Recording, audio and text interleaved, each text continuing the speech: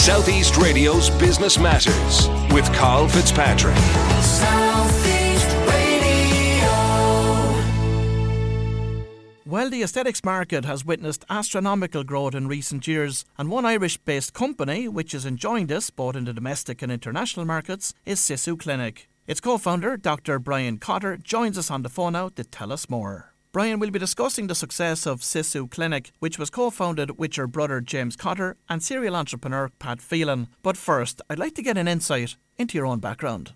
Good morning, Carl. Thanks very much for having me. So I'm a medical doctor by profession. Graduated from Charles University back in 2012. Went on to do general surgery and orthopedics. Always had a keen interest in aesthetics. And I guess myself and my brother James, who's also co-founder in the business, we entered into the aesthetics market, taking surgical principles and practices. And I guess we've been in the space now for about the last 10 years. So how did the opportunity come about to set up Sisu? Well, I suppose for James and myself, we were practicing aesthetics. We previously had a series of clinics which started in Cork, where we're from, called Visage Clinic. Back in probably 2018, 2019, Pat Phelan, who's one of James's lifelong friends, had just returned from the US after selling his company TrustDev, and the three of us sat down and we had a chat about what was already a scalable business. And I think the idea to really bring it to the worldwide audience was born at that point. And Brian, where did you see Pat Phelan adding value to the business? I suppose, look, anybody who's met Pat knows that his pedigree as an entrepreneur is there. He's had multiple scale-ups, startups, exits. I think the big thing that we found with Pat is, number one, we're all friends, which makes things fantastic to work side by side with people that you actually enjoy working with. And I think having been within the US market before, Pat has an exceptional skill set to place people and link people together. And I think, he always talks about building out a bench.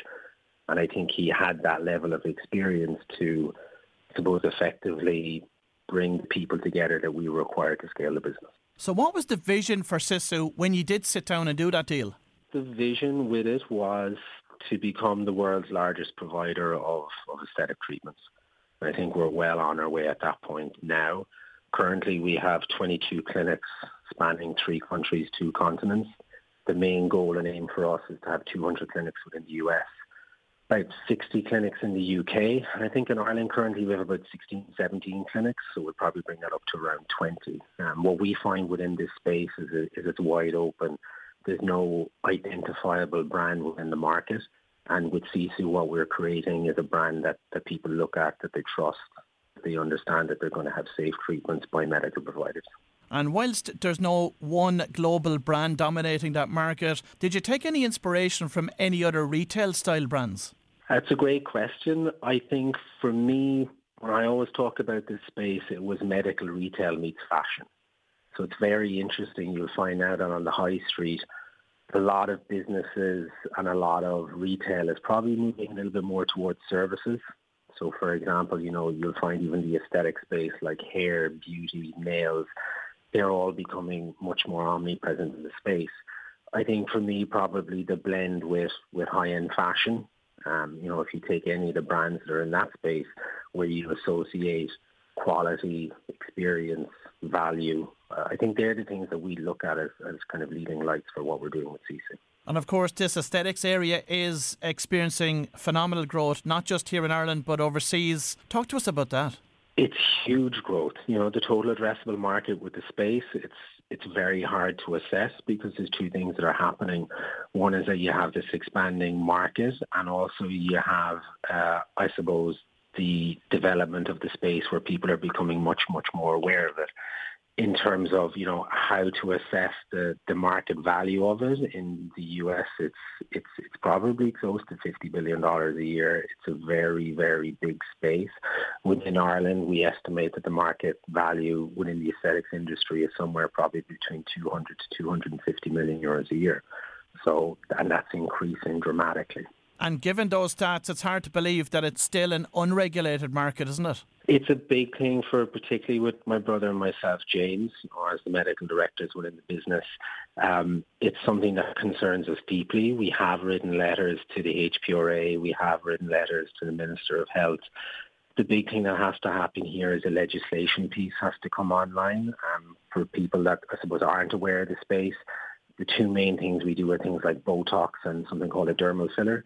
Botox is a drug. It's quite well regulated in terms of prescriptions. It's doctors and dentists that are allowed to prescribe and administer. Dermal fillers are classed as a medical device, and unfortunately anybody can get their hands on them. And you'll have the kind of tier one pharma companies that tend to only deal with medical people. But somebody who's not medically trained can go on the internet, buy a dermal filler and inject it into somebody's face. And that's very, very scary because dermal fillers can cause blindness. You can get infections. You can get vascular occlusions, which are blockages of vessels. It's something that the medical community that are involved in aesthetic medicine are very concerned about. Unfortunately, it seems to be falling on deaf ears, and ultimately legislation comes on the back end of a catastrophe.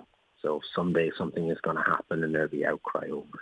And with that in mind, Brian, talk to us about the process that Sisu follows with clients to ensure that they are ethically advised and that they are suitable for the treatments required. Yeah, a big thing again for us is it's Dr. Len and James and myself that had this conversation from day one. This sounds kind of odd from a business perspective, but nobody needs what we do. You don't need it. If you're having chest pain, you need to go to the hospital. If somebody comes in and says, what do I need? The first thing we'll always say to them is, well, you don't need anything. The biggest thing we find around the process is information and communication. People will intrinsically be afraid of the things that they don't necessarily understand. So often when you give a consultation, it's very heavy on information. It allows the patient to feel comfortable with it. What we also tend to do is we are guardians and guides. So we have to be able to get into a position where we explain to people what's suitable for them, what treatment to have. If we find the patients are non-suitable for treatments, we don't treat them. And I think that's a big differentiator. We don't particularly care what you spend. It's more about connecting you with the correct treatment. And how has Zoom played a role in driving the demand in this area? It's been very interesting, and a lot of people have probably heard about the Zoom boom. We did find that kind of post-pandemic, we saw this exponential increase in people coming into the clinic who quite openly maybe never would have stepped foot in an aesthetic clinic. The pandemic had a lot of people on Zoom calls, even from myself. Us planning out our growth into the US, I was spending a lot of time on a screen, and I started to notice certain differences in certain things. And in reality, when somebody looks at a screen, they're not seeing the reflection that they see with their own eyes, like you would see in a mirror.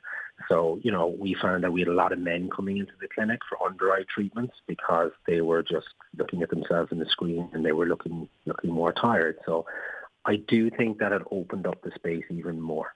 Now, you mentioned that Sisu currently provides services in the area of Botox and derma filler. What else do you do in Sisu, and where do you see that product range going from here? Primarily, the mainstay of the business, you're correct, is things like Botox, dermal fillers. We do a lot of what we call skin boosters now, which are these new, typically hyaluronic acid-based injectables. We inject it in under the skin, and they're like collagen boosters. So what they effectively do is they increase your own tissues production of things like collagen and elastin. Sculpture is another treatment we do an awful lot of. That's something that, again, boosts collagen production. And then things like thread lifts. There's like these one-stitch facelifts that can be done in about 15, 20 minutes. They don't require any anesthesia or anything like that. So I think overall the market is going to move into, I think tissue quality is probably going to be one of the biggest things that people are going to see over the next 2 to 3 years. So, things like topical creams, I think now people will be not necessarily asking what you're using in terms of creams, but who are you going to see in terms of your aesthetic and injectable treatment. You've also been successful in scaling this business overseas in both the UK and recently started to scale into the US. But talk to us about your approach to the US market. Interestingly enough, it's not that dissimilar to what we're doing in Ireland. It's a very patient-centric approach. It's medicine first, business second. What we found within scaling out within the US is we have 2 clinics in New York, in Soho and in Flatiron. We're building a third in Brooklyn. We have 2 in Miami, building a third, and we're just opening one in Houston this week. What we kind of find within the US with it is that it's a very noisy space. There's a lot of competition within the market, but the big thing we notice around the US is that it's very sales orientated. And with the clinics we've opened thus far, we find that the feedback we're getting is incredible because it's very information-based. We're not selling things to people because it's more around a discussion as to what's going to give them the best result. And I think that is a big differentiator within Sisu, within the market. And I think also from the perspective of brand, we're building beautiful clinics in high-end locations. I think it gives the consumer and it gives patients another degree of confidence. And what's the plan in relation to the US market? How many Sisu clinics are you hoping to open there? We have a runway for about 200 clinics to open probably in the next 4 to 4.5 years. So currently we will have 7 clinics open, I think by about May. So we'll have 3 in New York, 3 in Florida, 1 in Houston. We have runway then to primarily focus on Manhattan in the next phase. So we want to really view New York as a Sisu hub, and then we will move out across the East Coast. Probably move into the mid-east of the US. So Chicago is on our list, Boston, Philadelphia, North Carolina. We think that the opportunity in the US for scale is just vast. It is, even when I'm there, I look at it and just by the sheer volume and how people consume it in the US, it is the perfect environment for scaling a business. And in terms of an exit plan here, Brian, I know that you've taken on a lot of venture capital. Is the plan to build this to sell it over the next 5 to 7 years? I think there's various options with it. I mean, we're venture backed. We've got great partners in Greycroft who are based out of New York, and we also have Montage Ventures and Bullpen who are San Francisco based. I think for us, as we go along and go through the process, we're going to learn new things as the business grows. Main goal for us is, it would be a fantastic, I think a dream for Pat, myself and James to publicly list the company. So an IPO is something that we would consider. But our main focus at the moment is to grow the business as large as we can whilst maintaining just a quality that is going to allow us to be market leaders within the space.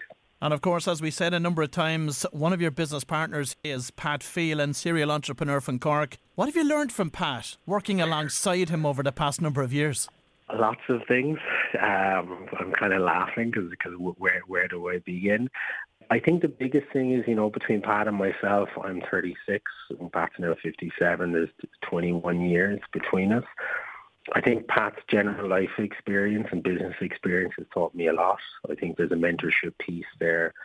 I would probably say the one thing that I've learned most from him is to put myself in somebody else's shoes. And I mean that from the perspective of business dealings, how we're interacting with people, to try and understand what somebody else wants or what somebody else needs. And I think having that ability to work towards that goal of everyone being happy that's sitting there, everybody feeling as they have value out of the interaction or the business dealing. I'd probably say that's one of the biggest things I got from Pat, and we also have quite a lot of fun when we're working together, which is great. Well, if you've just tuned in, that was Dr. Brian Cotter from Sisu Clinic, and we wish Brian continued success with the expansion plans. Southeast Radio's Business Matters with Carl Fitzpatrick. South